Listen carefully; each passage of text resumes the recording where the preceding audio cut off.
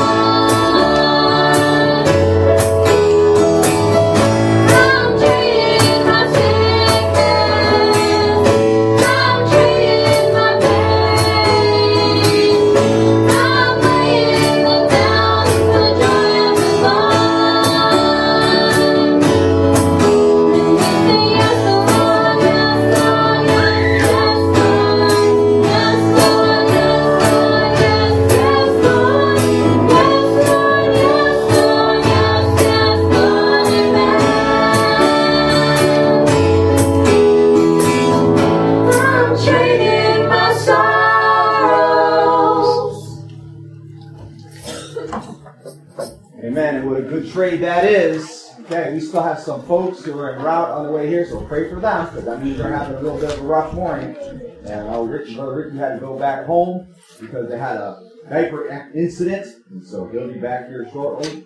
But just pray that peace will ensue. And praise God, we will overcome our difficulties, and we will worship the Lord, and we'll be grateful. So this is your bulletin. In your bulletin, there are some upcoming activities. If you look at the upcoming events, I won't read them all, but I do want to remind you that there is a spiritual gift fellowship scheduled for September 1st. So that is like a 1 hour long event in which we spend 20 minutes talking about, in this case, what is the spiritual gift of faith? When God gives a spiritual gift of faith, what is that? 20 minutes eating dinner together, and then if the eating and containing dinner in 20 minutes, and it kind of carries over to the end, and then 20 minutes talking about what happens when people have exercised the spiritual gift of faith. However, if you have the spiritual gift of faith or want to know about the spiritual gift of faith, you have to RSVP by the 28th. So that's 3 days before. That's the Sunday before that. Okay?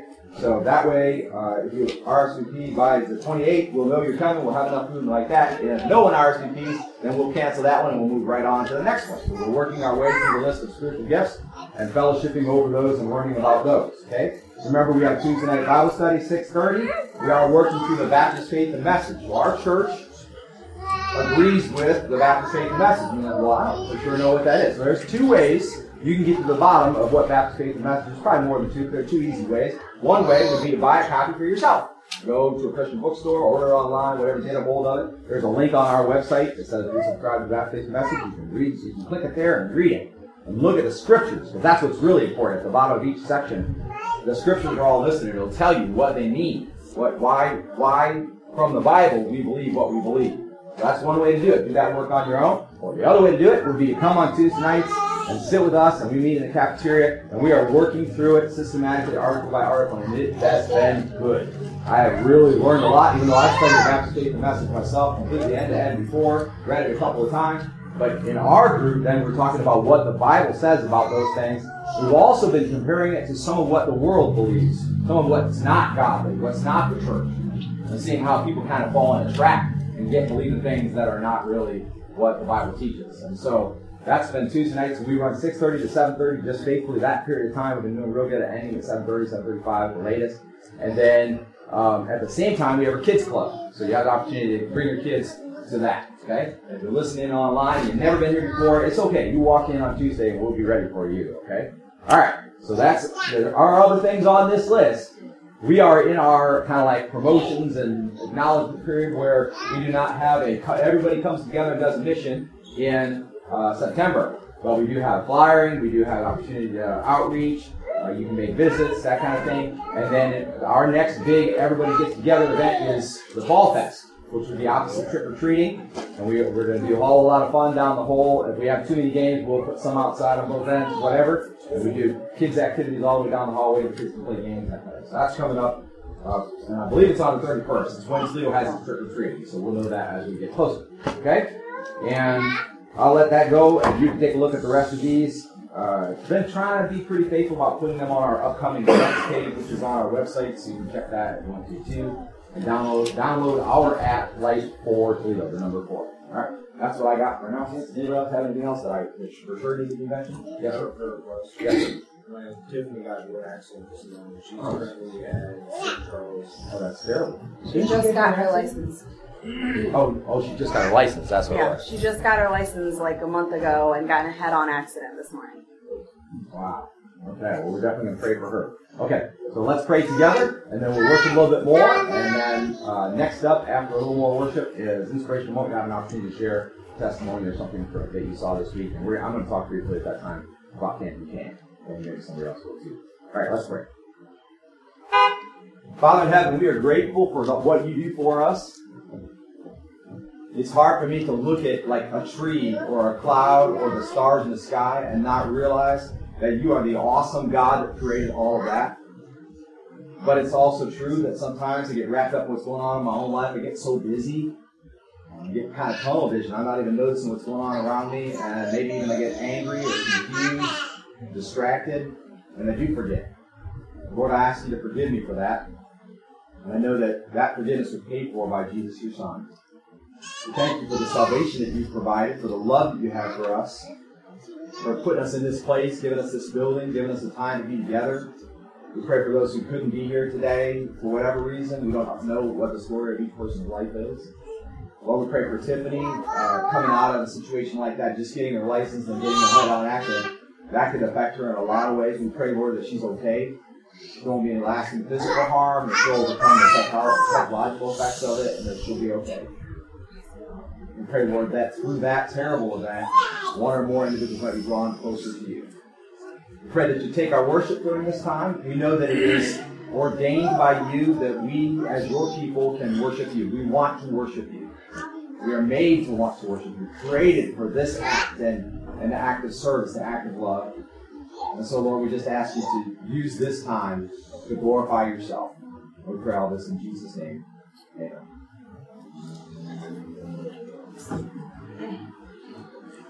All right, would you please stand and join us? Feel free to sway or clap or dance or whatever you want to do. We don't live what we believe.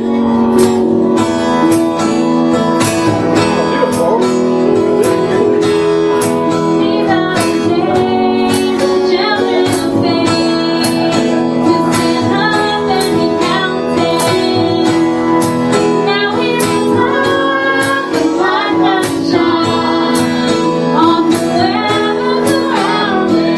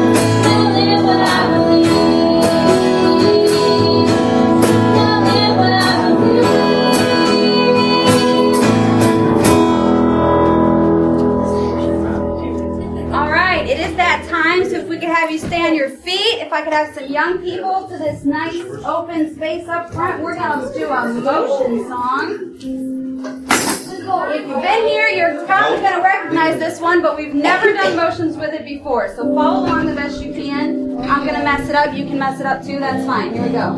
Mess it up like you mess it up, and we'll still be right. There we go.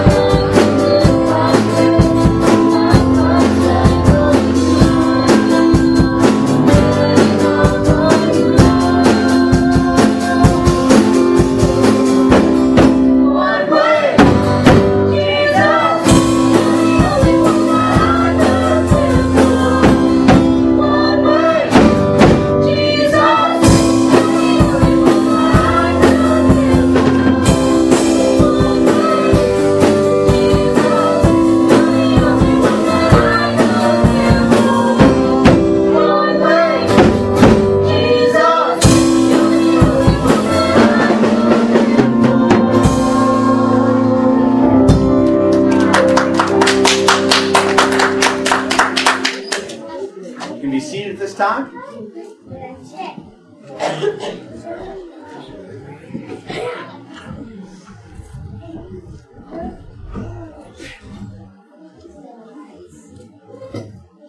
Alright, so at this time we usually go around and let anybody share that wants to share. If there's something that the Lord has been speaking to your heart this week, or you saw something, the Holy Spirit said, hey, pay attention to that. But before we do that, I have 2 points of things we're going to take care of. So this is just take us a second. Everybody who's in it, we're excited, glad to be here. Praise the Lord. And the first thing is, we talk briefly about Camp Buchanan. So we've been talking a lot about Camp Buchanan coming up over the last, really it's been about 2.5 months. And praise God, we got to go to Camp Buchanan on Monday. Real quick, the kind of historical thing, we We went to Heartland Retreat Center, which is only about 2 hours away, instead of Seneca Lake, which is about 4 hours away. And the plan is for Camp Buchanan next year and ongoing years to always be a Heartland Retreat Center until God changes it for some reason. It's big. It is a beautiful complex. They have basically it's like 2 Olympic-sized swimming pools arranged in a plus. And they have volleyball in one area, basketball in another, and diving boards in another, and then shallow area for folks who don't really swim and that kind of thing. And I guess most of the pool was really not that deep, as I recall, right? Is that right? Yeah, most of it. Just where the diving boards were. Freezing cold. Yeah, freezing cold. Like one day the sun wasn't out, but the other day they all got sunburned. So it's kind of like freeze or fry. But I didn't swim personally, but I did a lot of other things. And they had high ropes, and we had a ton of time to worship. We had I'll mess this up, I'm sure, but we had a professional football player who pensioned out from several different professional football teams, who played defensive end, who was there and spoke with us. Remember Doug Worthington, who was there and he spoke with us at length. And then we had a professional NBA basketball player who pensioned out from the NBA, who was there and spoke with us. And I've met him before, and I really like a lot of things he has to say in the Lord. Lawrence Funderburg. And he was there and spoke with us on 2 different occasions. And then a guy named H. Good who was there and spoke with us and brought what he felt the Lord was having us. And he did not play in the NBA, but he played professional basketball for like 10, 12 years, something like that, all over the world, in leagues all over the world, not in the NBA. So just really phenomenal. And then we had a really good pastor who was there for the pastor for the camp, and we had a ton of good leaders, including myself. I got to be a good leader. Praise the Lord, with his help. And RJ was there. And then if you're a young person in the room and you went to Camp Buchanan, would you stand up, please? I won't make you stand for long, I promise you. Just stand up. Stand up, please. Stand up, Ryan. There's Ryan. Ryan's standing. He's standing. All right. And Curtis and Jason. And where's Caleb? He's in the bathroom. Caleb's in the bathroom. Possibly standing, possibly not. Have a seat, then, if you would. Okay, so I want to share two real quick experiences, and I'm going to give them a chance to share. And I ask everybody to be brief because we have other things to keep going on here. Okay, so I had 2 experiences that really touched my heart, and the first one, and maybe the most important one for me, was at the end of camp, the last session. The leaders all got to stand in the front of the room. We all got to kind of extend our hands and pray over all the students. And the power of the Holy Spirit was there so strong. And he was working. You can tell he was working. And I went, so we all started, he said, okay, go ahead. And we all started to pray. And as I went, the very first sentence that came out of my mouth, I was blubbering like an idiot. Like I'm tears streaming down my face. And I'm trying to pray these words. And I almost couldn't get it out, And so I prayed like 2 sentences. And then I just kind of sobbed and cried for about 15, 20 seconds till I got myself under control. And then I prayed like 2 sentences. And then I did it again. And so over the time, we all prayed for about 5 minutes.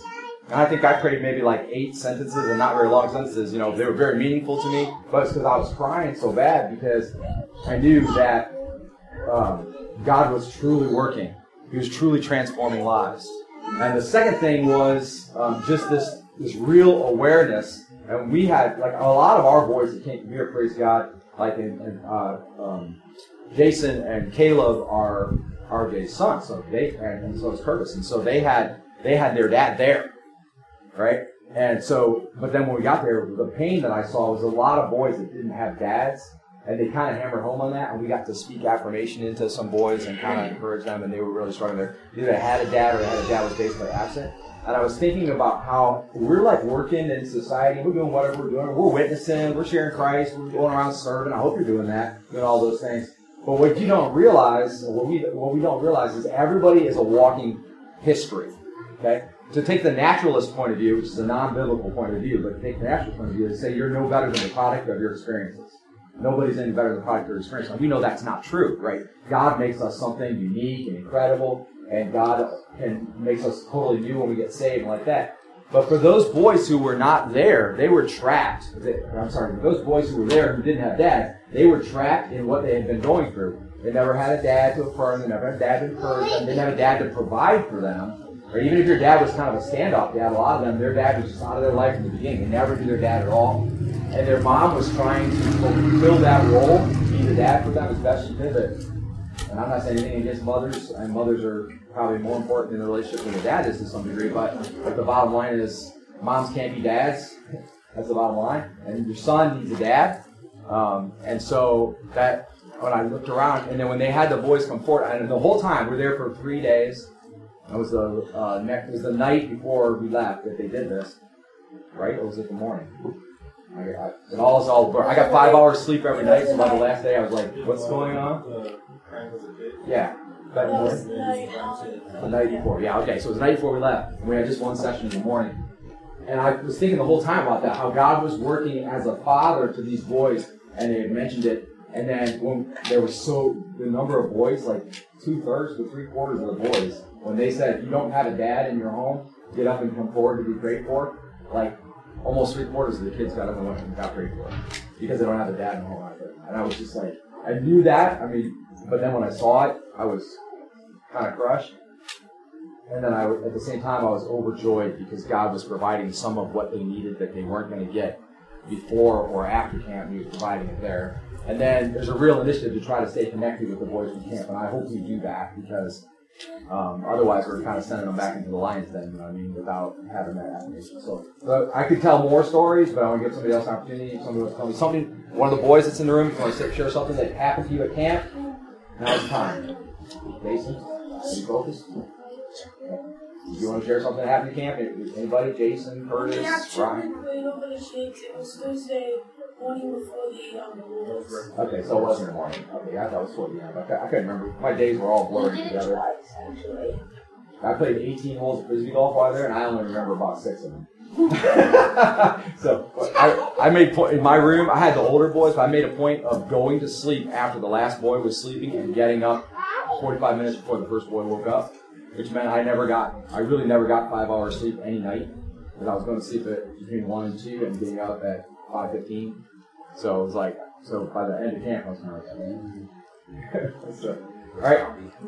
Do you guys anyone want to share? Jason, Curtis, Ryan, anybody want to share a story briefly? They have turned Ryan into a fisherman. Ryan can fish awesome. So if he ever has a pole and line and water with fish in it, he'll never starve. Even if he has to eat it raw, which would be terrible. But he could probably do the whole thing because we even talked about how to gut it and stuff like that. But go ahead. So one of the things I enjoyed about the camp was, for one, it helped me out a lot. It taught me a lot because it showed me the blessings I have in my life. Yeah. Being able to have all my kids in my life and at least trying to be a parent for them to the best of my ability. Yeah. And it taught me that even though I make mistakes, even though I'm not perfect, I have my problems, that I can still do the right thing by God and raising my children. And the Sunday before camp, so a week ago today, was a really rough day for me. I was having a really hard time. I was struggling mentally really bad, and I was literally about to dial the number and just say I'm not going to camp. And Alicia kept telling me, no, you need to go. You need this. You need this. You need this. You need to go. And I thank God for one, I went because it was an amazing experience. And I did have a lot of fun, even though it was, like you said, late nights and early mornings. I still had a lot of fun. I got to meet some new people. So it was really fun. It was really, and if any gentleman in the room wants to go as a mentor, I highly recommend it. It is an experience that you'll never forget. Absolutely. Very awesome.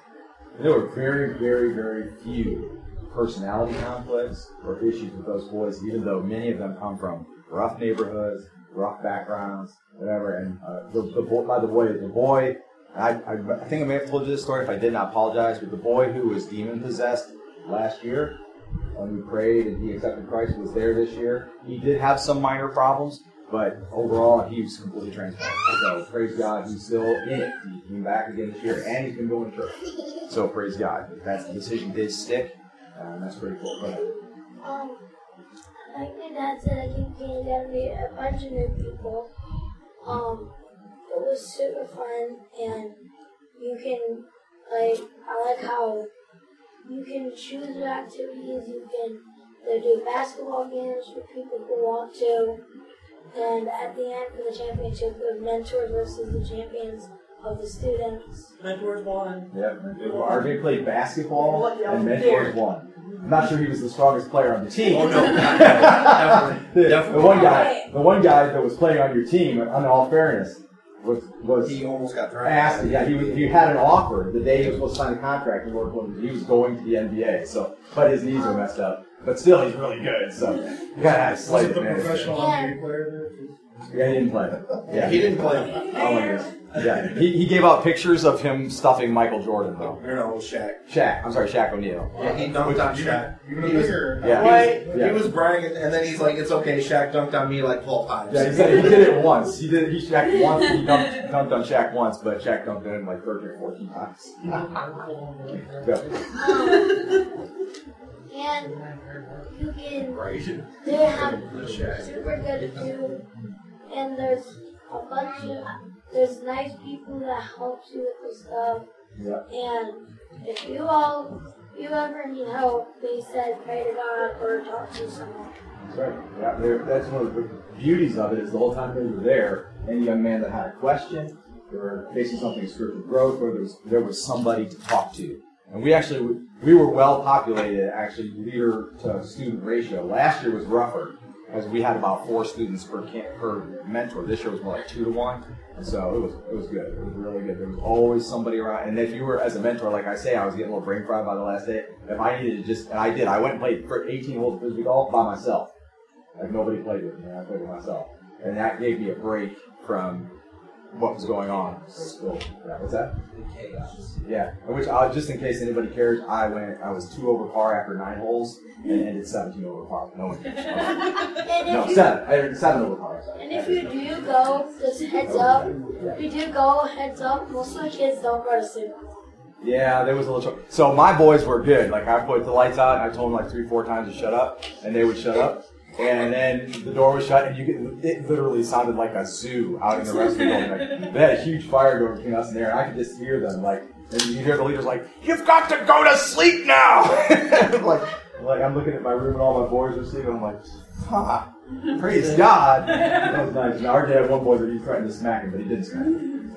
Praise God. All right, transitioning. I just want to share a couple things real quick. So we have in our church. We have a ton of people, like in this room and around the room, we have a ton of people who work their butts off. And some of them are very kind of like behind the scenes, like they don't get up here on Sunday mornings. We often ask them to pray or things like that. And I wanted to do just a brief, won't take me long at all, recognition. And so the first person I'm going to recognize, and there's no warning, nobody's warned, is Deacon Tony.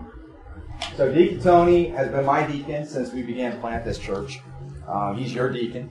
The job of the deacon essentially is to serve the pastor's family and then to serve the body. So Deacon Tony makes sure, for example, we have the Lord's Supper set up. He works as part of the social sanctuary team with Michael, and they basically keep the building. He and his family, such as whoever, have taken care of my lawn virtually for the last 15 plus years. He has gone through spiritual warfare, been under attack a number of times, and he's still here. He's gone through physical stuff. He had body parts replaced. He had pain in his joints, and then he was diagnosed with a condition that would not allow. He had medicine that made it so it didn't hurt, and then they told him he couldn't have the medicine anymore because he had a condition with his heart that it might be affected by the medicine. So, in my mind, he's kind of almost superhuman.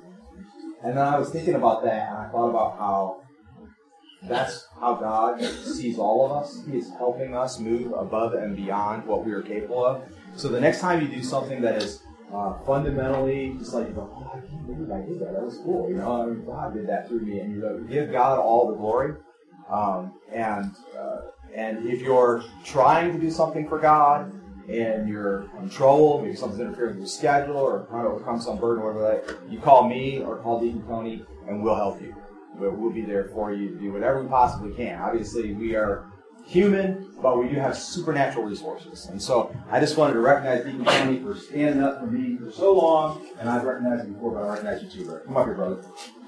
And we're going to briefly say a prayer, and I'm going to ask you to pray with me as we bless him and his household under giving me this gift. Ooh, it's sweet. Using the styrofoam box. Added gift. Look. Before you do for that, of course.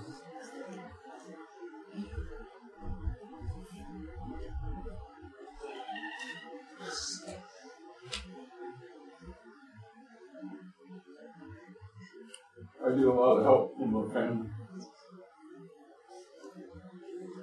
I raised my kids to help me out. They're kind of each going their separate ways. One is no longer with us. But the ones that are here help me out immensely.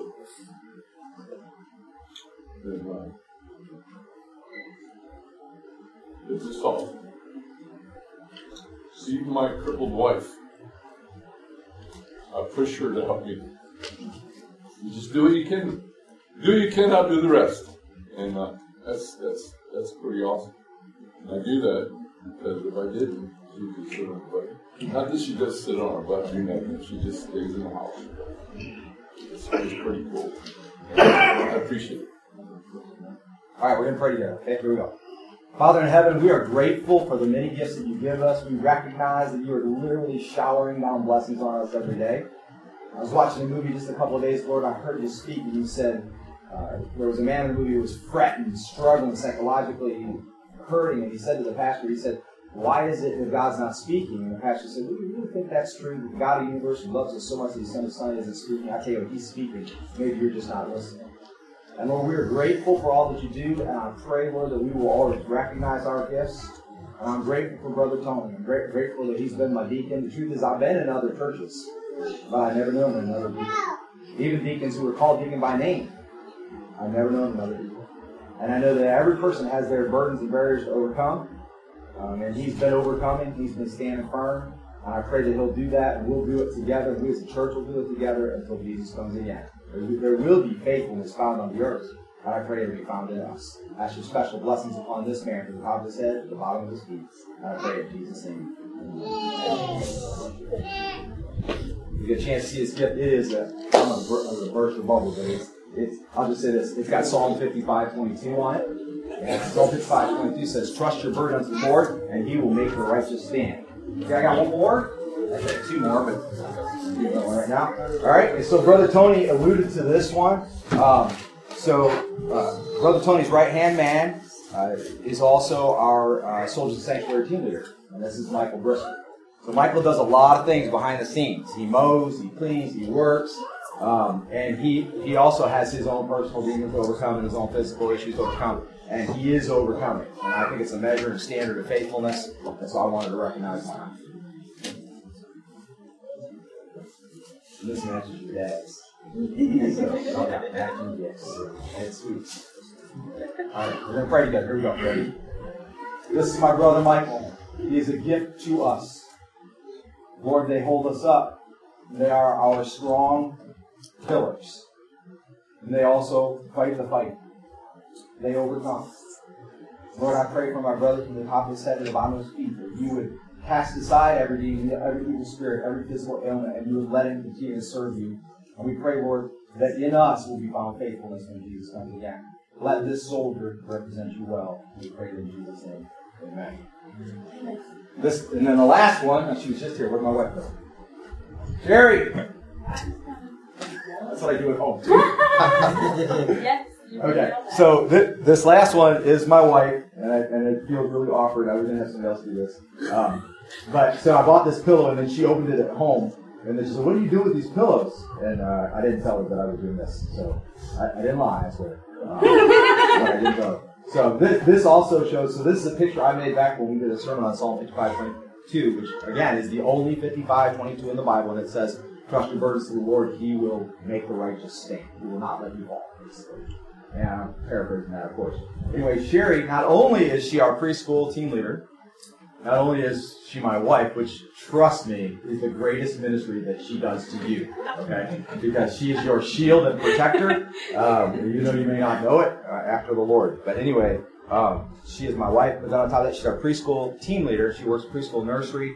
And those of you who have preschool nursery kids, you know what that can be like. And praise God for it. And then on top of that, she is one of our most avid volunteers in the pantry, which means she has literally served hundreds of families in the last few months in our pantry with emergency food. And then we have another one also who does that, and that's Tony's wife, and we'll recognize her later today. She wasn't able to be here today. But you come forward and take this pillow that came from our house. Check on my chair. All right, we're going to pray together. Ready? Father in heaven, this is my wife. After my salvation, this is the greatest gift I have ever received. She's blessed me. She stands up for what's right when sometimes there is no one else to do so. She's my great right hand, my strength. She's my hope. Of course, all of that after you and after Jesus. We are married and truly married because we both recognize that you come first, and then she is second to me.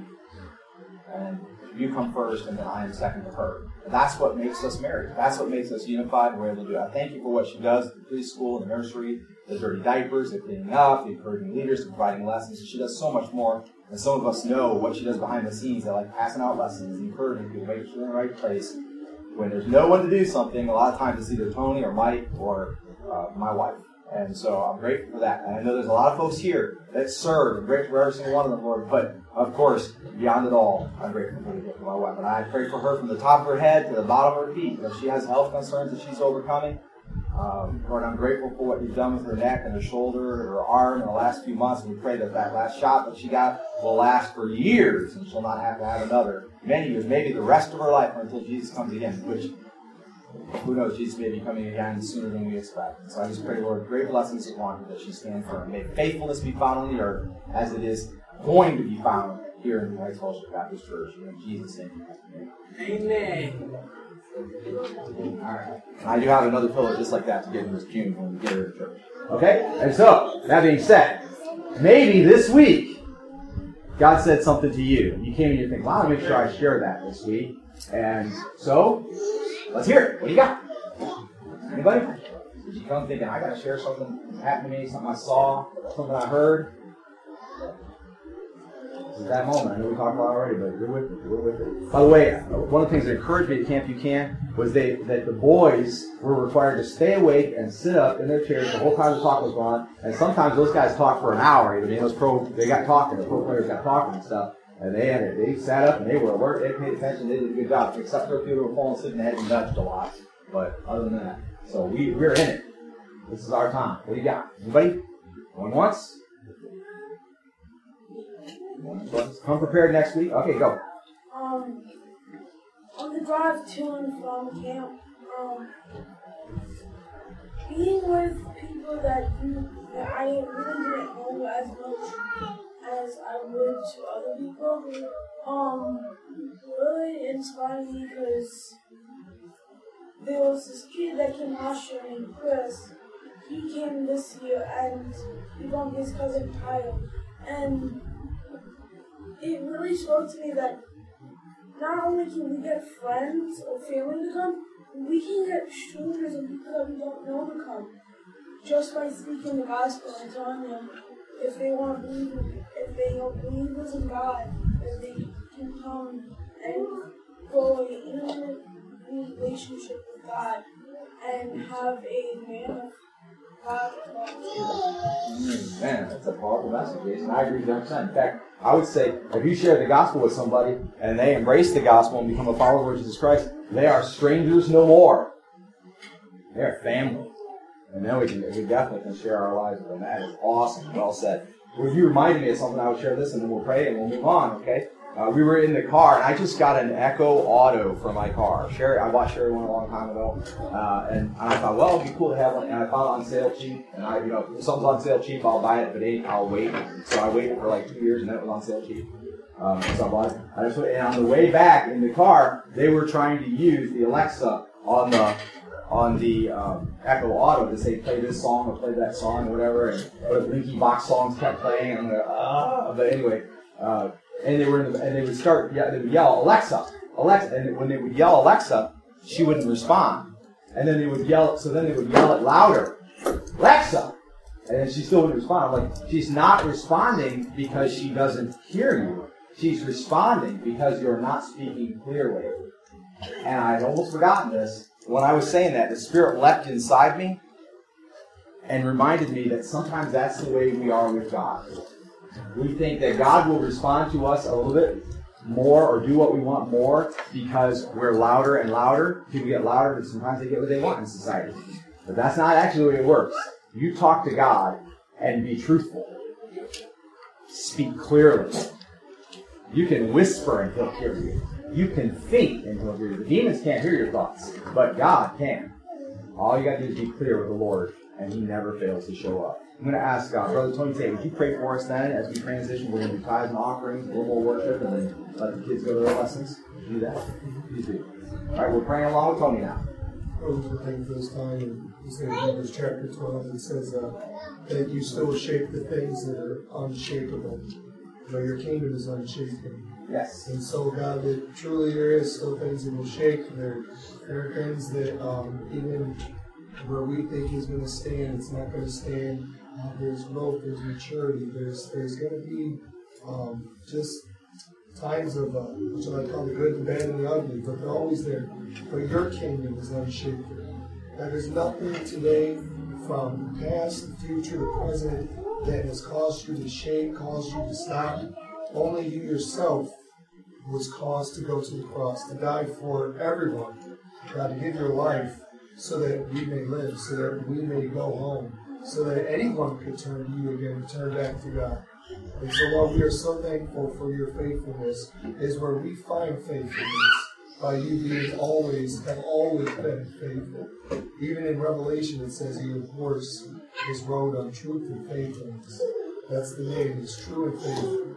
And so, God, that's the horse, that's the true faithfulness that we have today. God, I thank you for just all the amazing things about the gifts that people have, the gifts that they receive.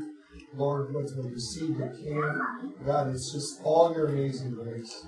So thankful for whatever you do and how you do it so that we can do this as well. Not just here, but all around the world, God. Someone in different countries, different cities are worshiping just the same.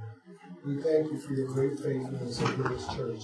Strength and grace to us, not just today during worship and the message, but this week. In Jesus' name. Amen. Amen.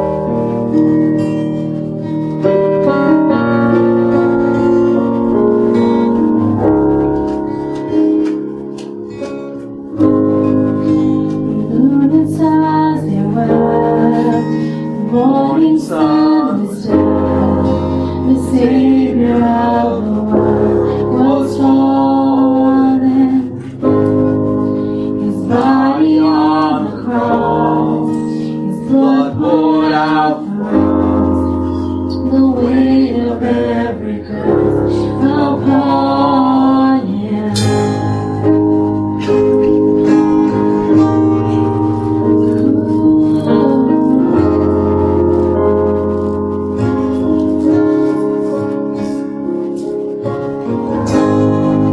The final breath He gave, His heaven rolled away.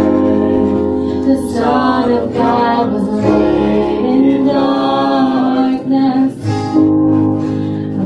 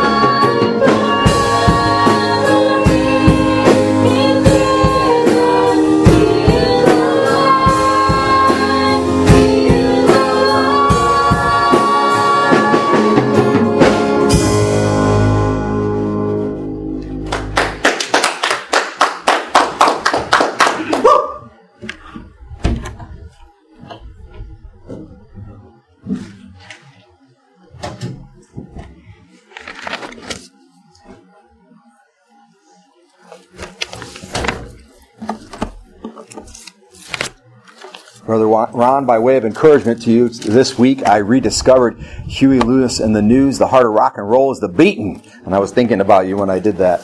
So, all right. So I had kind of like a little discussion we were going to have to open this up, and the Lord completely changed what I was going to do to open it up. So let me ask you this question. Does anybody know what the definition of the word testament is? We talk about the New Testament and the Old Testament. What is the Testament? An individual's recounting or Okay. their version of the story. And it is very similar, like the word is very similar, but testimony is what you would say. And this testament, we might think like that's an old English word of testimony, but it's not. And a lot of people, I think probably in the last 2,000 years have said that, but that's not actually true. The word testament actually means covenant. Right? And so this Bible that we study is the Old Covenant and the New Covenant. Right? And today that's going to be really instrumental in what we look at in chapter 6 here. Okay?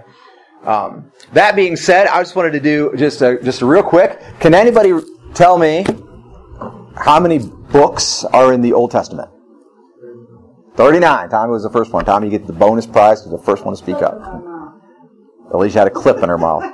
You had an unfair advantage. But the rest of you had the same opportunity to say it as quickly. All right? Yes. All right? And how many books in the New Testament? Very good. See, there we're nailing it. Okay. And over how many years, approximately, because this is an approximation for sure, was this Bible we have from Genesis to Revelation recorded? Anybody know? Do you remember? Yeah, but it's most likely less than that. Between 1,400 and 1,500 years, which is still a really long time. Okay, the United States of America has been around for 200 years. Columbus gets credit for discovering the Americas and the beginnings of this great land in 1492.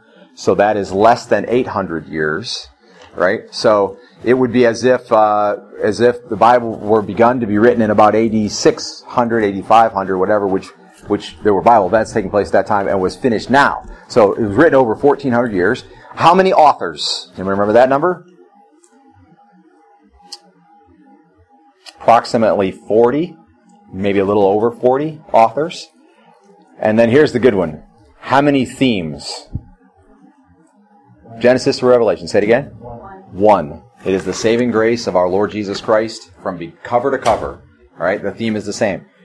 There were dozens, and it's not for sure kept track of or whatever, but there were dozens of different professions. Most of the authors come from different parts of the world. Contrary to popular belief, everybody thinks that all the authors came from the Promised Land. First of all, let me remind you that to say that someone lived 70 miles away from somebody else back in that day was really to say something. It would take you a really long way. Most of they didn't have horses. And so to go 70 miles was more than almost anybody ever did in their lifetime. Unless you were in the military, 90+% of people never went more than maybe about 10 miles away from home. So when somebody wrote 70 miles away from somebody else, that meant they never could possibly know that person. The only way would be if they served in the military together, or if it happened to be a port town and they got on a sailing ship, or if they were a traveling merchant or something like that. But even then, we talk about nomads. People talk about nomads, they wandered from place to place, kind of following the water, following the food, and like that. Nomads, as much as they wandered, rarely ever went more than about 50 miles away from home. That's a long way. Okay? And if you have animals and you walk them a long way, they get thin. And then when they get thin, you got to feed them up to get them healthy again before you can kill them to eat them, because they don't have enough meat on their bones, right? So they didn't travel real long distances.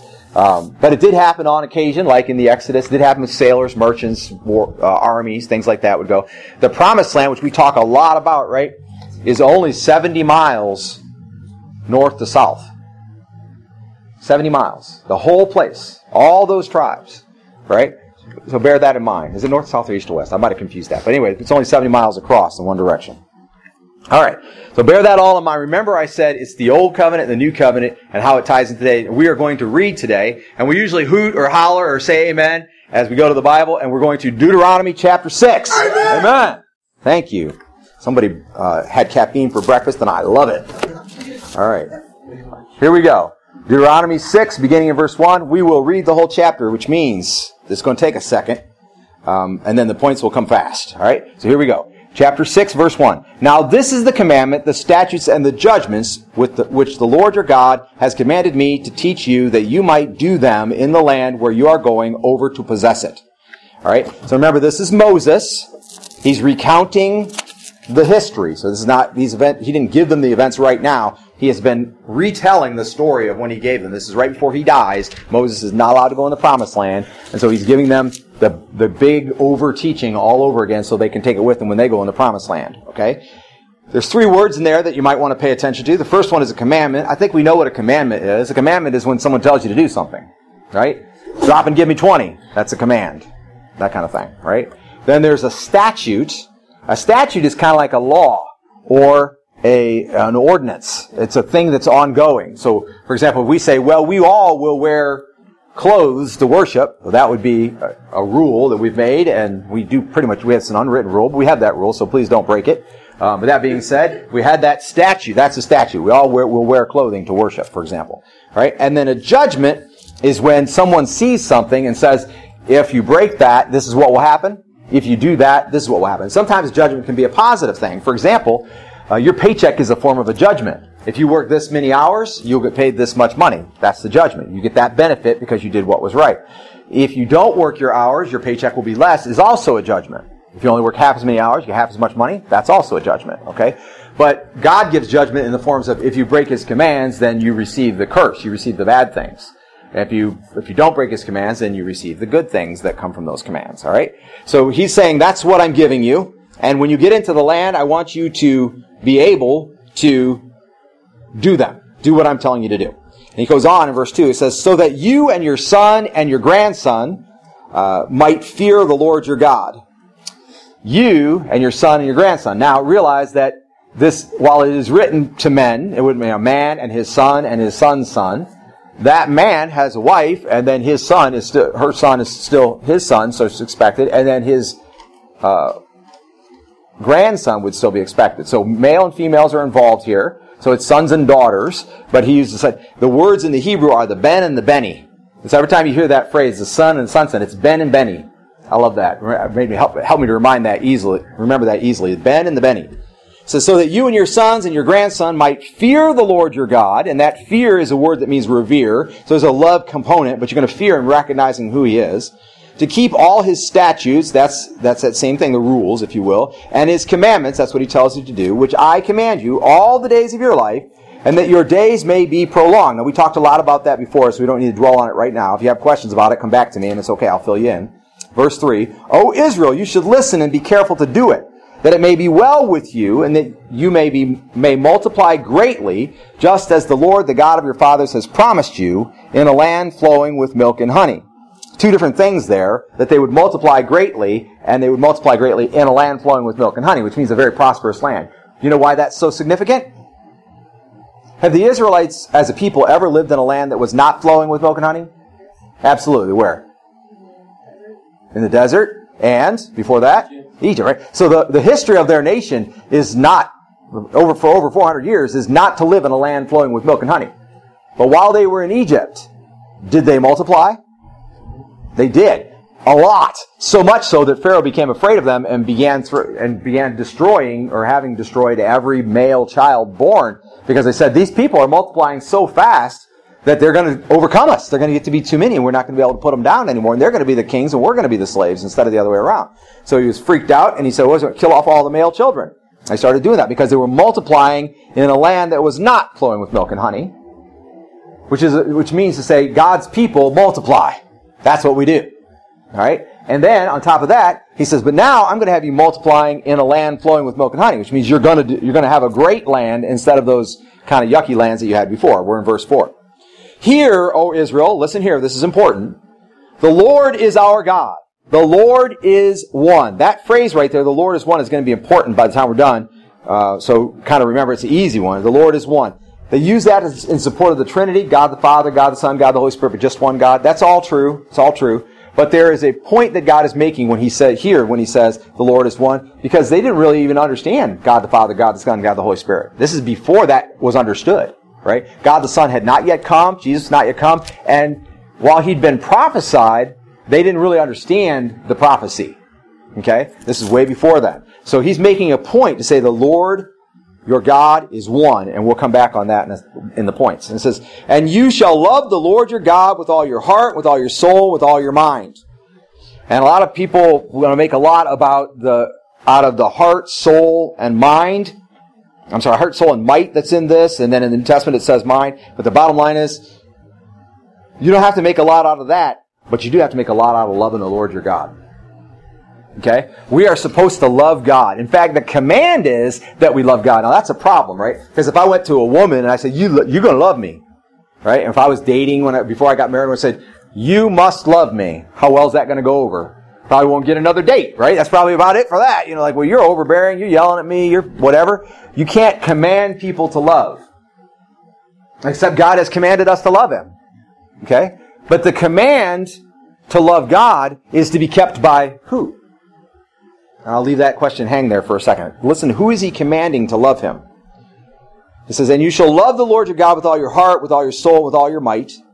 And these words which I am commanding you today shall be on your heart, and you shall teach them diligently to your sons, and shall talk of them when you sit in your house, and when you walk by the way, and when you lie down, and when you rise up. And so we'll stop there for a second. There's a little bit more. Notice that he's giving a kind of like a, what do you do with the word? And it should be on the wall. We have a dry erase board on the side of the door. I don't always update it as often as I should, but there's always a Bible verse written there. You should have it somewhere. You should see it all over the place. Everybody that ever talks about memorizing verses, one thing you can do is you can write it on a note card and put it on the mirror. That way when you're getting ready in the morning, you see it. And you're memorizing it. And God through Moses was telling them, put the word where you can see it. Okay? And then teach it to your sons. And I talked to a number of times about how in Awana, the greatest time I have ever had, even better than Bible college, the greatest time I have ever had learning the word is when I was teaching it to little kids, and they were repeating it back to me over and over again. And I was memorizing the verses. And I went through the Sparky book in like 3 days because I was working with Sparkies at that time, and they did all the verses were being said to me hundreds and hundreds of times. So you need to be teaching it, and as you're teaching it, you're also receiving it. That's what he's telling them. But he said, also, when you walk by the way, in other words, we're going places, we're driving in our car, crank up a little bit of music or whatever, it ought to be music that is edifying to the soul, and you can learn something. So I recommend some kind of Christian music, and then listen for the message, listen for the Word of God, pick it out, study your Bibles, then when you listen to your music, go, oh, that's that verse that I saw. Or Alicia did an inspirational moment a couple months back about songs that we sing, and ask people, like, you know what verse that comes from, and vice versa. And that's powerful. As you go, the Word should be there. There's so many people who want to talk about everything else, but he's saying, no, you should be talking about the Word of God as you go.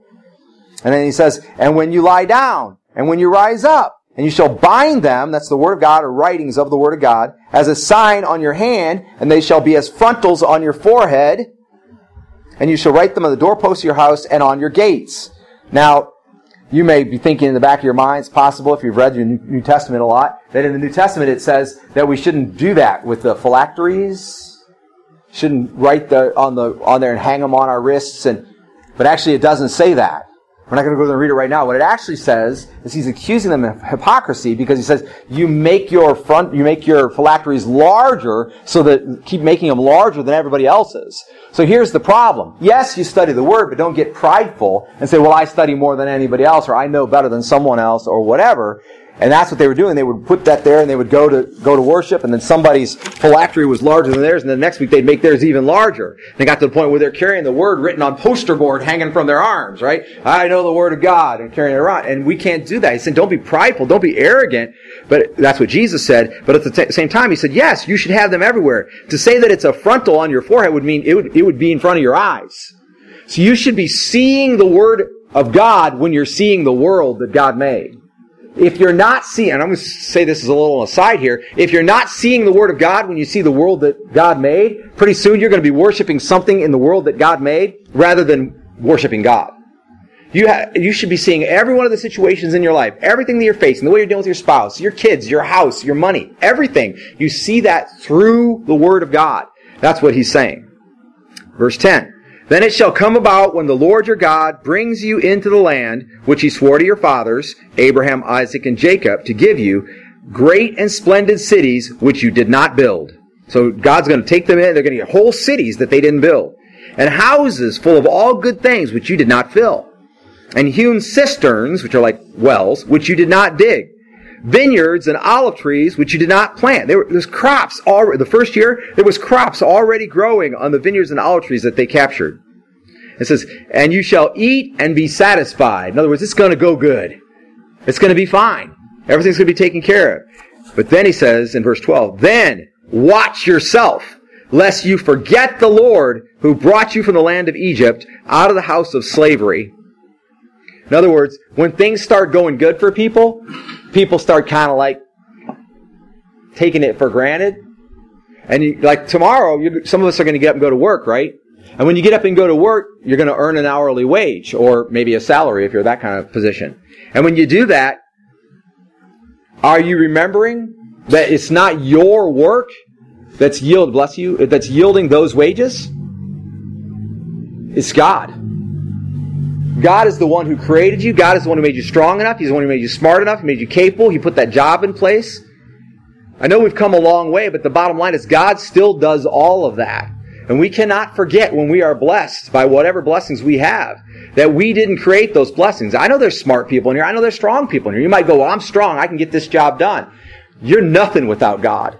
And that's what he's saying. So God brought you us. Now, if you're here in the room and I'm going to be a little blunt for a minute, you're not a follower of Lord Jesus Christ. You don't know Jesus.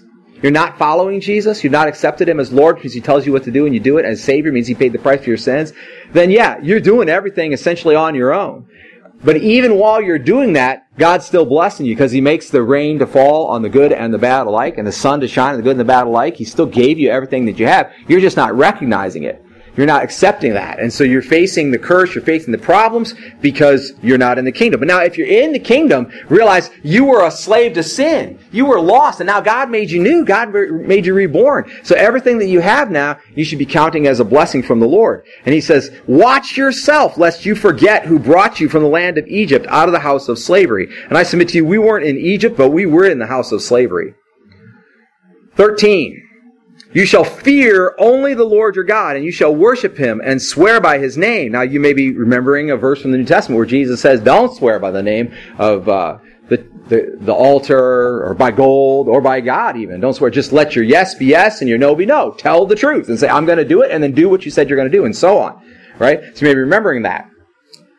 But here is Moses commanding them to swear. And you say, well, that's because this is the Old Testament and the New Testament. Well, before we're done, we're going to come back and I'm going to break this down for you in the points. Okay, so remember that phrase, swear by His name. Verse 14, you shall not follow other gods, any of the gods of the peoples who surround you. So there are always going to be other ways of religion and worshiping and things, and they're not good. And you shouldn't have anything to do with it.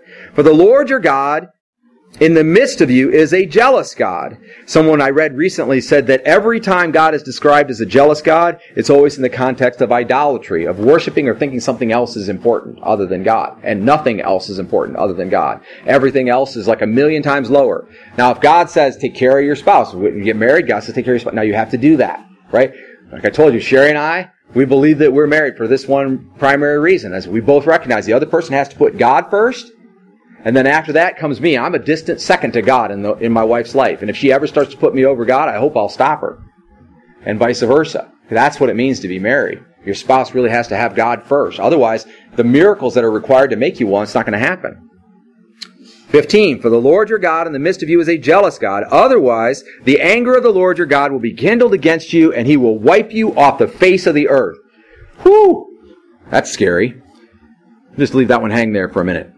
16, you shall not put the Lord your God to the test as you tested Him at Massah. Or that also could be Meribah. They tested Him in the wilderness, and they were punished for it. 17, you should diligently keep the commandments of the Lord your God and His testimonies and His statutes which He has commanded you. And you shall do what is right and good in the sight of the Lord, that it may be well with you, and that you may go in and possess the good land which the Lord swore to give your fathers. We talked about that last week. By driving out all of your enemies from before you, as the Lord has spoken. When your son asks you in time to come, saying, this is really important here, what do the testimonies and the statutes and the judgments mean which the Lord our God commanded you? So this is what they're going to do. Their sons and their grandsons are going to come to them, and they're going to ask them, those things that Moses gave us, the testaments, the commandments, what do they mean? Then you shall say to your son, We were slaves to Pharaoh in Egypt. And I submit as Christians, we can say, we were slaves to sin in this life. We could put that right there. It would mean the same thing for us as it did for them. We were slaves to Pharaoh in Egypt, and the Lord brought us up from Egypt with a mighty hand. He did it. Moreover, the Lord showed great and distressing signs and wonders before our eyes against Egypt, Pharaoh and all his household. And he brought us out from there in order to bring us in, to give us the land which he had sworn to our fathers. In other words, God did all that. That's what those commands and precepts and all that's about. 24 says, so the Lord commanded us to observe all these statutes, to fear the Lord our God for our good always and for our survival as it is today. And the last verse, and it will be righteousness for us if we are careful to observe all this commandment before the Lord our God, just as he commanded us. Look at that. It will be righteousness for us. Or you could translate that rightness. All right. So here we go. 3 things I want you to see in there, and they break down pretty neatly. In fact, I think the text may be tough, hard to swallow, but the bottom line is it's so simple a child can understand it. All right? So the first thing I want you to see in there is that loving God is commanded.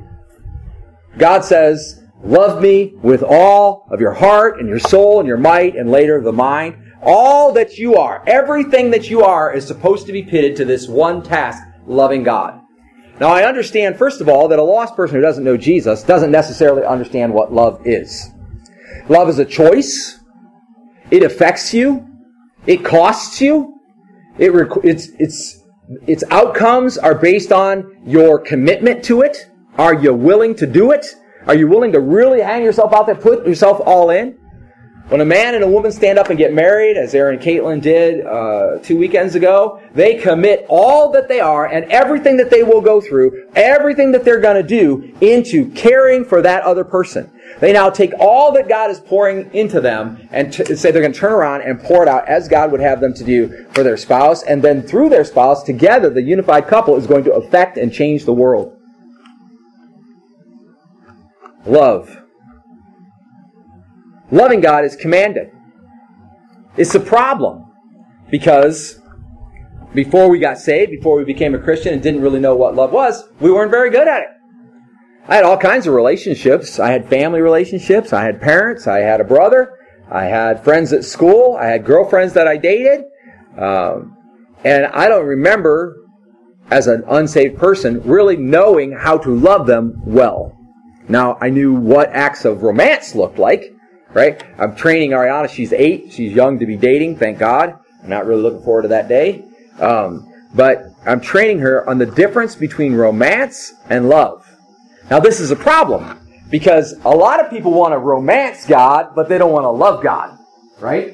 Remember, I said love is commitment. It's sacrifice. You're putting everything on the line. You're putting yourself out there. You're willing to risk everything. You're spending your strength, your blood, your sweat, your tears. Nothing held back. You're all in. That's what love actually is.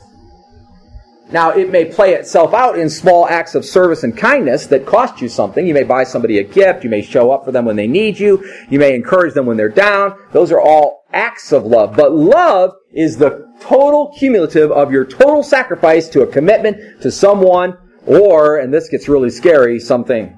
And there are people who do that. They love things. They love hobbies. They love things that they do, whatever. And it's very scary because that love is for who? It's for God. So people want to romance God.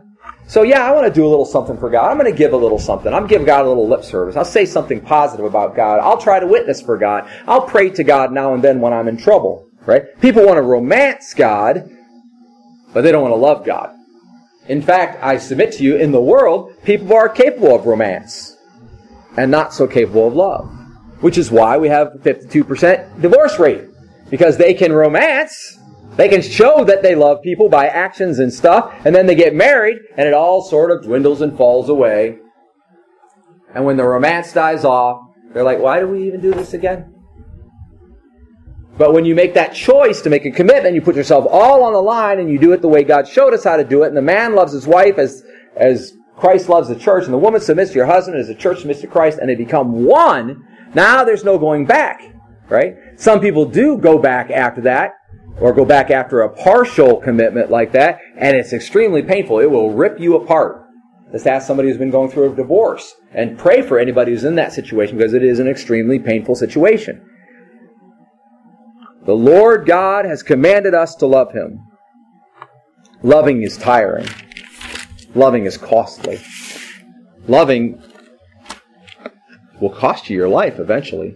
You realize that if Jesus doesn't come again, we're all going to die. Hopefully, I hope, faithfully serving the Lord until Jesus comes again. We're all going to die. You're going to die for Jesus Christ, either of old age or of some traumatic incident or disease or sickness or something. If Jesus doesn't come again, if you're a follower of the Lord, then you're going to die for Jesus. That's a fact. God is not slow as some men count slowness. Rather, He is patient with us that all men might come to repentance. So in other words, we're supposed to be working our butts off, living out this love for God, and we'll do that right up until we die and our heart stops beating and our brain stops waving and we go to heaven instantly after that. That's the equation. That's what He's asked of us. And I submit to you, to a degree, that's what you committed to if you have accepted Jesus Christ as your Lord and Savior, and we'll come back to that in a second. Notice in this text, He gives us the process of how to prolong love. Remember, I said it's hard, it's tiring, it's exhausting, it'll kill you in the end. It's difficult because that's not who we were before we got saved. Well, He gives us the process of how to prolong love because they were going to face some challenges, and they are essentially warriors. He says this, he says, number one, know the Word of God. You tired? Study the Word of God. Faith comes by hearing, and hearing comes by the Word of God. And you know what comes by faith? Grace. You say, no, that's not right. Actually, it's not by, it's through. But in the Greek, the word is dia. It means by, on account of, or through, regardless of how you want to say it. Ephesians 2 says, we are saved by the grace of God. We're saved by grace through faith. You want the grace of God to cover your sins? Then you respond to Him in faith. And how do you get faith? Through the Word of God. Faith comes by hearing, and hearing is the Word of God. Right? Billy Graham says, I was struggling in my faith. I was going through a difficult time, and I was praying. So I was praying every day. Every day I was begging God, God, give me more faith. God, give me more faith. And he said, and I really should have known this already. And he said, so one day God said to me, you want more faith? And he asked me, so how do you get more faith? And Billy Graham's like, well, that's what I'm asking you, God. How do you get more faith? And God says, well, you already know. And the Bible verse popped into his head. It says, you get faith by hearing, and hearing comes by the Word of God. So you get faith from the Word of God. And then you can trust God to do what needs to be done. And when you can trust God to do what needs to be done, the natural outflow of that is you're going to love Him. You're going to put it out. If I spend myself on this and die, right? If I spend myself on this and die, then I'm done. I can't do that. I can't take that risk. I can't risk that this is all the money I'll ever have, or this is all the strength I'll ever have, or that if I put my best effort in here, I'm going to look like an idiot. I can't risk that, right? Yes, I can. Yes, I can. The problem when I think I can't risk that is a lack of faith. You need the Word of God so you can believe that God has got you. So that God is the one orchestrating your life. And when you have that faith, suddenly God shows up and acts. Just immediately. As soon as you believe. It's not when you actually undertake the action. I've told a couple of stories a couple of different times, and I'm going to tell them real short here, and if you need more details later, ask me later. But when Sherry and I first decided to tithe, we realized we were only tithing on the net, and our money never worked out. And it was a Saturday night. It was a Friday night, and the first night we decided to tithe at like 11 p.m. We said, okay, we're just going to do it. It's going to put us $311 behind in our budget every week, or every year. Okay. Every month. There we go, I got it. Every month we'll be $311 behind. And we said, but we're going to do it. Tomorrow, we're writing the check. We didn't write the check, but tomorrow we'll write the check. We're going to tithe. From now on, we'll tithe on the gross. We're going to do it. The next morning, the loan officer called me, and he said, you got to refinance your house. If we're trying to save our house from foreclosure, you got to refinance your house, and we're going to have to put your car loan in there. When we do that, it's going to reduce your payment you're going to eliminate your car payment by $311, and that'll get it done. So before we ever wrote a check, before we ever did it, we just committed to it. The very next day, God did it. Balanced the budget. For the first time, we were married for almost 10 years. Our budget had never balanced. For the first time, it balanced just like that. All we did was commit to it. That's just an example. Judy Bolton did the same thing.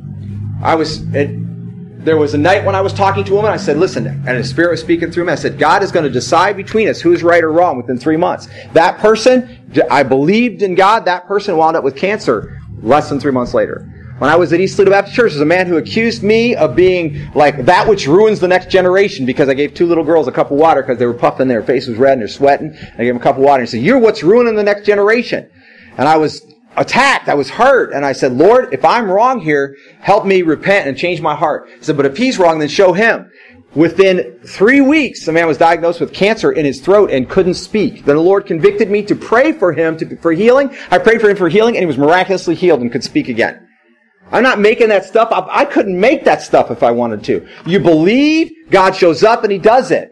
God has called on us to love Him, to put yourself out there, to spend yourself, to sacrifice yourself. You're going to have to give up. The world wants to watch a lot of TV. The world wants to do a lot of social media. The world wants to be wrapped up in sports and recreational activities and hobbies and all these things that we do. The world wants to do a lot of that. When we got saved, we began to realize that stuff, the wants that we have, listen, I'm going to burst your bubble. You just can't do what you really want to do unless what you want to do is what the Lord wants for you. I realized it was a form of abuse that my parents told me when I was growing up. They told me all the time. They said, "You can be anything you want to be. You can be anything you want to be." And then they always put that little tag on the end there and say, "If you would only apply yourself." And I began to realize I felt terrible. Like I was worthless. Like I wasn't doing a good job. I was getting all A's and B's in school, but that wasn't good enough. Nothing was good enough. So you can be anything you want to do if only you would just apply yourself. But in Christ, this is what I found out. I can be anything I want as long as what I want is what God wants for me. Lift up prayers to the Lord and He will answer. Ask and ye shall receive. The problem is, you got to believe and know who He is in the first place. And that starts with loving Him back the way He has loved us. Did Jesus hold anything back from you in His love? Did He hold anything back? He literally was present at the creation of the world. Nothing was created except that which was created through Him. John 1. And then came to earth as a man, lived a sinless life, and died a sinner's death. Beaten, mocked, scorned, thorned, beaten about... We were doing Bible trivia at camp. I said, after they put the crown of thorns on Jesus' head, what did they beat Him with? Does anybody know? Nobody there knew. They beat Him with a rod. They put a crown of thorns on His head, and then they beat Him about the head with a rod, driving the thorns into His head. Did Jesus hold back anything from you in His love for you? Then what can you righteously hold back from God? We are required to love God, and by this process that He gave them was just know the Word, know what it says, and then share it with others. Jesus came that all might be saved, not some. He came to save everybody. But then we get people who are saved, and then they start doing okay. Listen, I was a hot mess. My marriage would not have lasted. I was ruining my eldest daughter. I was $30,000 in debt on top of a house loan. Even though I didn't have a car loan. I did have a car loan. I had a car loan. That was it. I had a car loan, house loan, $30,000 worth of debt. I was ruining my life. It was terrible to my wife. She was on the verge of divorcing me multiple times, and walking out at least. There were times where I walked out thinking that I had been somehow wounded.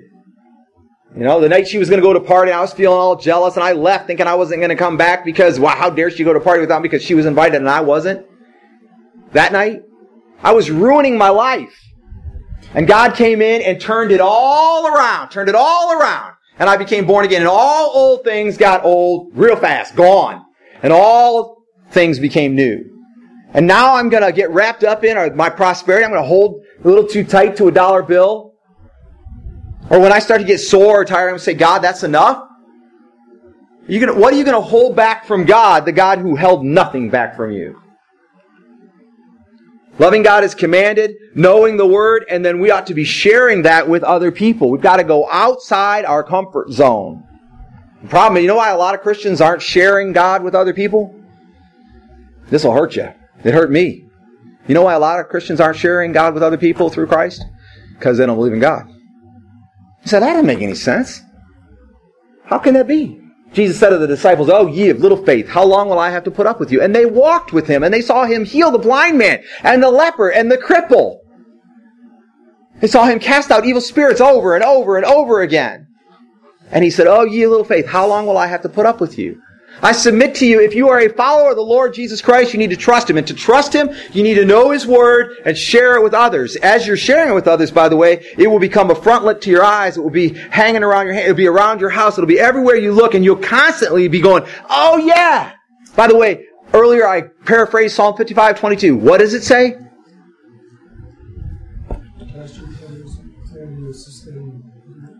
Yes. Yeah. Because He will not allow the righteous to fall. Is the second part of it. Good. But why don't we all know that? It's the only 55:22 in the Bible. What does John 3:16 say? Now, why do we all know John 3:16? Because it largely encapsulates the Bible. It encapsulates the entire theme of the Bible. It's a verse that covers almost everything, and that's why leaders are constantly teaching it to kids. But the verses that you learn from your kid as a kid, or when you used to teach, it's not enough. You need the strength to walk with God every day. You need to be constantly filled. You're an empty cup unless there's something in you. And by this faith, we open a channel to God, and He delivers His grace. God does not have to do squat for you. He does not owe you anything. He doesn't have to do squat for you. He doesn't have to provide for you. He does it all because He loves you. That's called grace. Because you don't deserve that love, and I don't deserve that love. We don't deserve it. But by believing in Him and trusting in Him, knowing His Word and sharing His Word, then as things come against us and surround us that will distract us, etc., we'll be ready. Also notice there was one third point that they put in there, and that they were forewarned about prosperity. Again, I told you what my life was like before I got saved. I was messing it all up. And then after I got saved, miraculously, God was fixing it all. Since then, there have been time and time again. The story that I tell you about when I was driving to Michigan and we were in a snowstorm and everybody else was sleeping and I sat back like this driving and I couldn't see the gas gauge. And next thing I look up and the wheel's below empty and been driving for like 50 miles since the light came on or however long it was. Didn't know how far. Still had 30 miles to get home and we prayed and God essentially put gas in the tank. The needle literally went up like that to 3/8 of a tank and we drove all the way home and unloaded everything and I drove the next morning, got more gas than I possibly could in the tank. Well, that's a great story about God. And trusting God. And asking God. And receiving from God. Whose fault was it that there was no gas in the tank? Whose fault was it that I didn't know the light came on? Right? That's where we're living. And in the midst of prosperity, it's really easy to go, oh, God's not giving me enough. I'm going to be blunt here, and I apologize if I step on anybody's toes. But this is what I've heard. I've heard, for example, sometimes about tithe. I say, I don't have enough money to tithe. But tithe is 10% of your income. I can kind of get that. I had a sister tell me I don't have enough money to buy gas to go to church. You know how much money it costs to buy gas to go to church? About $25 a month if you live kind of far away. If you live here in East Toledo, it costs about $5 a month. You don't have enough gas to get to church? And I'm not trying to convict anybody any more than necessary, but that's in the notes. It was there since I wrote it Friday. I don't have time to read my Bible. Do you know how much time it takes to read your Bible 5 minutes a day? 5 minutes! You don't have 5 minutes? Cut your stinking sleep short. Like, oh, I can't do that. If I cut my sleep 5 minutes short, I'll be tired in the morning. Really? FYI, you're going to be tired in the morning anyway. People are tired in the morning. Get up 5 minutes early. Oh, I couldn't do that. I couldn't get up 5. If you actually get up 5 minutes before you need to get up to get where you're getting, when it comes time to get up to get where you're getting, you'll already be up and you'll actually get there on time. Amazing, isn't it? With the possible exception of if you plan 5 minutes in the Word and wind up spending 10, then you might be late. And if you were, it'd be actually for a good reason, for the first time ever. You have the time, you have the money, you have the resources, you have the people because God put them in your life, because God did it by His grace. We are to love Him back. The process is this. Know His Word, share it with others, live it out. Make it like your guide, your most important thing in your life. I'm not saying worship it. God is the one we worship. God the Father, God the Son, God the Holy Spirit. That's all of it. But what He's saying is, you must love me. Now He's saying that because we've become His children. In the Old Testament, there were a number of prophecies about how they weren't following God, they didn't get it right, ultimately did wrong, they were suffering the curse, carried off in captivity, all that kind of stuff was going on, right? And there are prophecies about how God would then write the commandments on the hearts of a people. And that people, that God would be their God. He would be our God. Okay? and we would be His people. What do you think that's talking about? It's talking about the regenerative power of the Holy Spirit God would send. After His own Son came and gave His life, then Jesus went back to heaven. He said, if I go to prepare a place for you, it's really good. I'm going to send somebody back, a new comforter, to be with you, and you'll be taken care of. And the Holy Spirit comes in us, and He convicts us when we're not doing it right. But a lot of times, we don't hear the Holy Spirit because we're not walking in the Word in the first place. And the Holy Spirit says, remember that verse you read 17 years ago that said? And you're like, no, I don't remember that verse. Why? Because you read it 17 years ago. Remember what it says here, or it gives you a little phrase that you're supposed to remember from the Word of God, and you don't remember it because you haven't been doing it. There's nothing about the Word of God in you or in your life. And here he was saying, do that. It's an act of love toward God. Put this in there. Live it. Share it. And be forearmed, because when prosperity comes, it's going to be tough. Remember when I said that we would talk briefly about the swear on the Lord? And there seems to be a conflict between that and the command in the New Testament. So the word in Hebrew for swear is, I'll try to do it. I'm not a Hebrew scholar. I'm a little bit of a Greek scholar, but not so much Hebrew. But the word, I did look it up. It's Sheba. Does anybody know what that word means? In English, we say it means swear, right? But it has a literal meaning in the Hebrew. It means to seven yourself. What the heck does that mean? Seven myself? Well, okay, so somebody tell me what, in the Bible, what seven is. What's the first seven in the Bible? 7 days of creation, right? God created what in 7 days? Everything. But actually, He only created for 6 days. What did He do on the seventh day? He rested, and He made a covenant. Covenant to remember that seventh day and all that God had created, right? You were nothing. I brought you out of nothing. Don't forget I made you something. That's what happened on the seventh day. That's where we all started at. You were nothing. I made you something. Don't forget. I brought you out of nothing and made you something. That's the covenant that God made on the seventh day. To seven yourself is to remember that you were nothing and God made you something, and now He brought you out of nothing and made you something. Don't forget it. It's not a promise. It's not like swearing on God's name like a curse. It's a covenant. You were nothing, I made you something out of nothing. Now let's go forward together. That's what He did. And God is a covenant God. He covenanted all throughout. He covenanted with Abraham. He covenanted with David. He covenanted with Noah. He covenanted with Samuel. God is a covenant God. And when God makes a promise and God makes a covenant with somebody, He always keeps His side. When we are living in the Lord and following the Lord and doing what we're supposed to be doing, and we commit ourselves to something, your yea must be yea, your nay must be nay, because you are a child of God. God is your God. The only God. There are no others. There may be some demons that masquerade as God. Satan may try to masquerade as God. Money may try to become a God in your life. Sex may try to become a God in your life. Relationships, social media, games, whatever, any of it might try to become a God in your life. But there are no other gods. Only God. And when He said your God is one, that's what He's talking about. There's only one God. There is one God, and He sevened Himself with you. From the beginning, He said, you were nothing, I made you something so that we can be together. And then mankind, in the form of Adam and Eve, and we were all in there, broke that covenant. But God didn't break His part of it. He ultimately promised He would send His own Son, and He did, and His Son sacrificed Himself. Now, last text of the day, and we're about done. Go with me, if you will, to Revelation chapter 21. So we're going all the way to the back of the Bible. Almost to the end. Revelation 21. It will be the end, essentially, or nearly the end of the story of all that God has been doing in all creation, all time. Revelation 21, beginning in verse 1, says this. And he says, and this is John speaking, and he says, and I saw a new heaven and a new earth, for the first heaven and the first earth passed away, and there is no longer any sea. And I saw the holy city, New Jerusalem, coming down out of heaven from God, made ready as a bride adorned for her husband.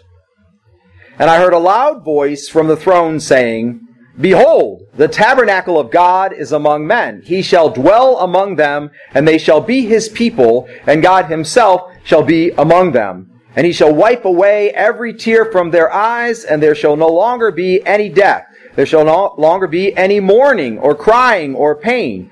The first things have passed away. And he who sits on the throne said, Behold, I am making all things new. And he said, Write, for these words are faithful and true. And he said to me, It is done. I am the Alpha and the Omega, the beginning and the end. I will give to the one who thirsts from the spring of water of life without cost. He who overcomes shall inherit these things, and I will be his God, and he will be my son. That's what we think we're claiming as a Christian, isn't it? That's the end that we're foreseeing, isn't it? The living water in us in the new heaven and new earth, with all this crap that's down here, passed away, finally gone. That's the end that we're foreseeing. But I want you to notice the phrase in the middle. It says, for the one who overcomes. He says, I will do it. And then he says, for the one who overcomes, he who overcomes shall inherit these things. Love the Lord your God, that you are commanded. Be prepared to overcome. Prolong that love and be prepared to overcome the things of this life, that you also are commanded. And the way has been given to you. Know his word and share it, and be careful of the prosperity that you experience, that it does not distract you or tempt you from your loving of God. Whatever you get, as much as you may have, be ready to put it on the line as an act of love with God. And if you will not, then I submit to you, you need to stop claiming that promise, because you ain't got it. You can say, I'm going to heaven one day, and there will be no more tears, no more sorrow, no more sighing, no more pain, etc. But unless you overcome, you will not have the promise to inherit these things. That's what God said. It's the one on the throne. I am the Alpha and the Omega, the being the end. I will give to the one who thirsts from the spring of water of life without cost. That's what he has done through his Son Jesus Christ, and we are being saved if we are accepting. And then he says, he who overcomes shall inherit these things, and I will be his God, and he will be my son. You know what? He actually doesn't stop there. I stop there, but he doesn't stop there. He goes on to say this. He says, but for the cowardly. Hang on, because before I got saved, I was a coward. I was afraid of what people thought of me. I was afraid of fights. I ran most of the time. I got in a lot of fights, but I ran when I could. Right? A coward would be somebody who says, I love God, but I'm not willing to put my all on the line. You got a little money you're holding back just in case the God don't show up? You're a coward. Got a little time you're holding back to spend it on yourself because you don't want to use it for what God wants you to do? Coward. You know why? Because you're not trusting God. If I spend this time, this is God's economy. He says, you give and I give back. I give back more than you ever gave or ever could give, because I gave you all of what you have in the first place. If I give you more than that, when you give, I'll give back. But we don't. Sometimes. And when we don't, we got to be real. We're being cowardly. If you won't give of yourself, your time, your talents, your blood, sweat, tears, money, etc., you're a coward. Because you're not trusting God, that God will do what he said he would do. And this is what he says. He said, but for the cowardly and the unbelieving also, you're lacking in faith. You say, well, I can't trust God to do it for me, so I'm lacking in faith. He says, the cowardly and the unbelieving and the abominable, that means the things that God gets sick of, and the murderers, an immoral person, and sorcerers, that means people that try to force God's hand or force things in the spiritual realm to do what they want by certain means other than being found faithful. Sorcerers, idolaters, and all liars, he says, their part will be in the lake that burns with fire and brimstone, which is the second death. It's very simple, isn't it? You have one choice to make.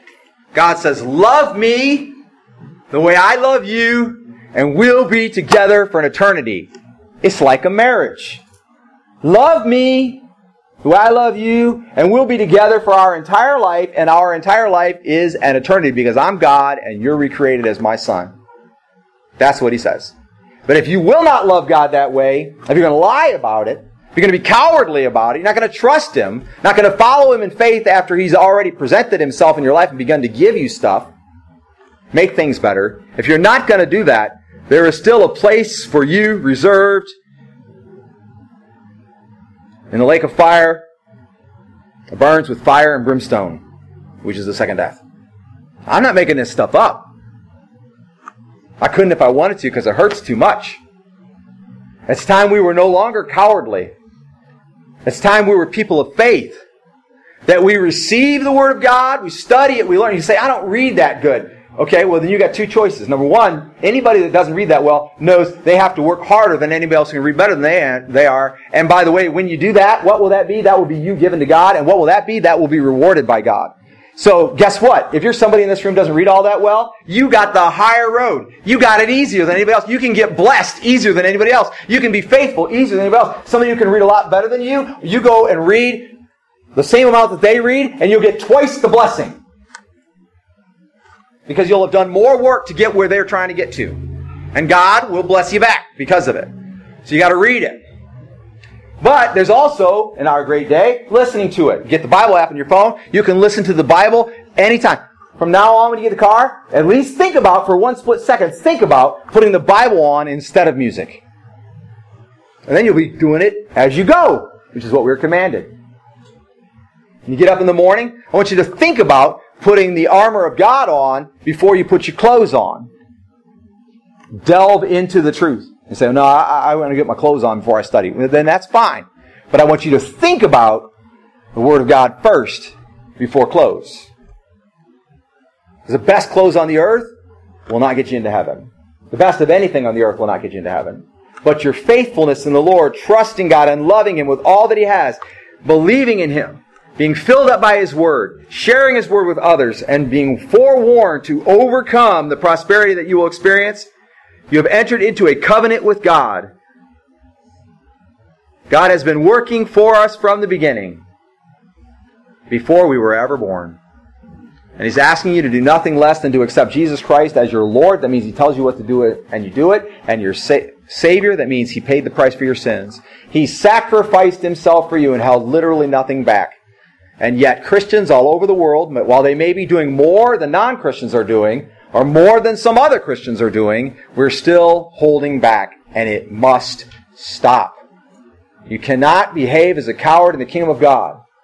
You cannot do abominable things, things that make God sick to His stomach in the kingdom of God. You cannot try to play the game of manipulating God or manipulating a spiritual realm just to get what you want. You cannot. You must trust God with all that you are, everything you have, and put it all on the table. As if you could hold it all in your hands and say, here you go, God, I give it to you. Trust the Lord God with all your burdens, or He will make it so that the righteous will stand. They would go into the promised land and experience great prosperity and sometimes great difficulty. They would be tempted by the gods around them. They were forewarned not to have anything to do with those false gods, not to let their prosperity distract them, and yet they will fall away. But we must not be like those who fell. We must be like those who endure to the end. And that's what I'm asking of you today. I'm asking you to repent of your own weakness. That means turn to God and turn away from your own weakness. I'm asking you to repent of your own cowardliness. That means turn to God and turn away from your own cowardliness. I'm asking you to love the Lord with all your heart and all your soul and all your might. And that's going to mean putting the Word of God in you and delivering the Word of God out to anybody who will listen. And being aware of that prosperity and that idolatry that we so easily slip into when we're doing well. Stay firm. God gives you $1 million. Give Him 1,000,001. Because by the time you get done giving Him $1 million, He'll give you another. Give Him that. God gives you 24 hours in a day. Give Him 24 hours of the day. And He'll keep giving. Because that's the kind of God He is. And if you love Him, you'll enter into that covenant with Him because you were nothing. And He made you something. So that you can be with Him. I ask the praise team to come forward at this time and lead us in our closing hymn. This is both our last hymn of our service, the last song of our service, and also a decision. If you're here today and you've not accepted Jesus Christ as your Lord and Savior, it doesn't matter what anybody else thinks. Don't worry about anybody else in the room on that decision. If you know you haven't, but you're willing to today, then you respond. You come up here and you say to me, look, I want to live for Jesus the way He wants me to live for Him. If you're here today and you say, I've been holding back.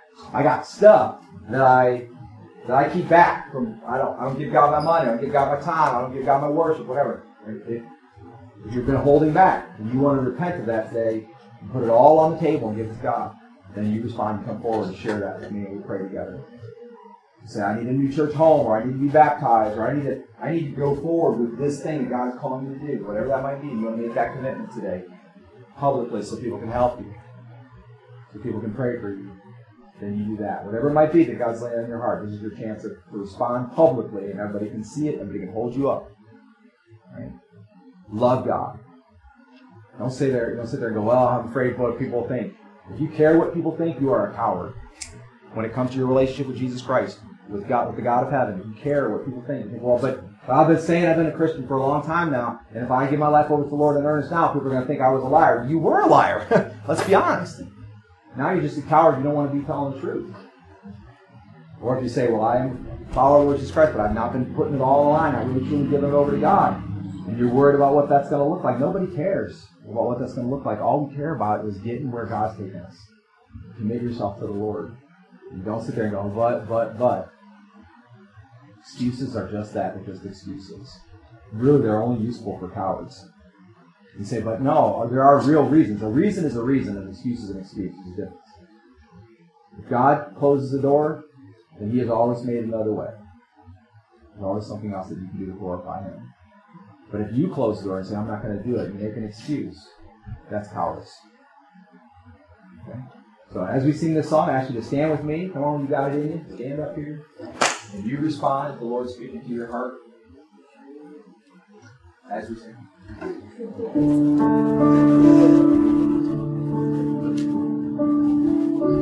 Just as I am without one plea, but that thy blood was shed for me, and that thou bidst me come to thee, O Lamb of God, I come, I come. As we sing this next verse, if God is speaking to you,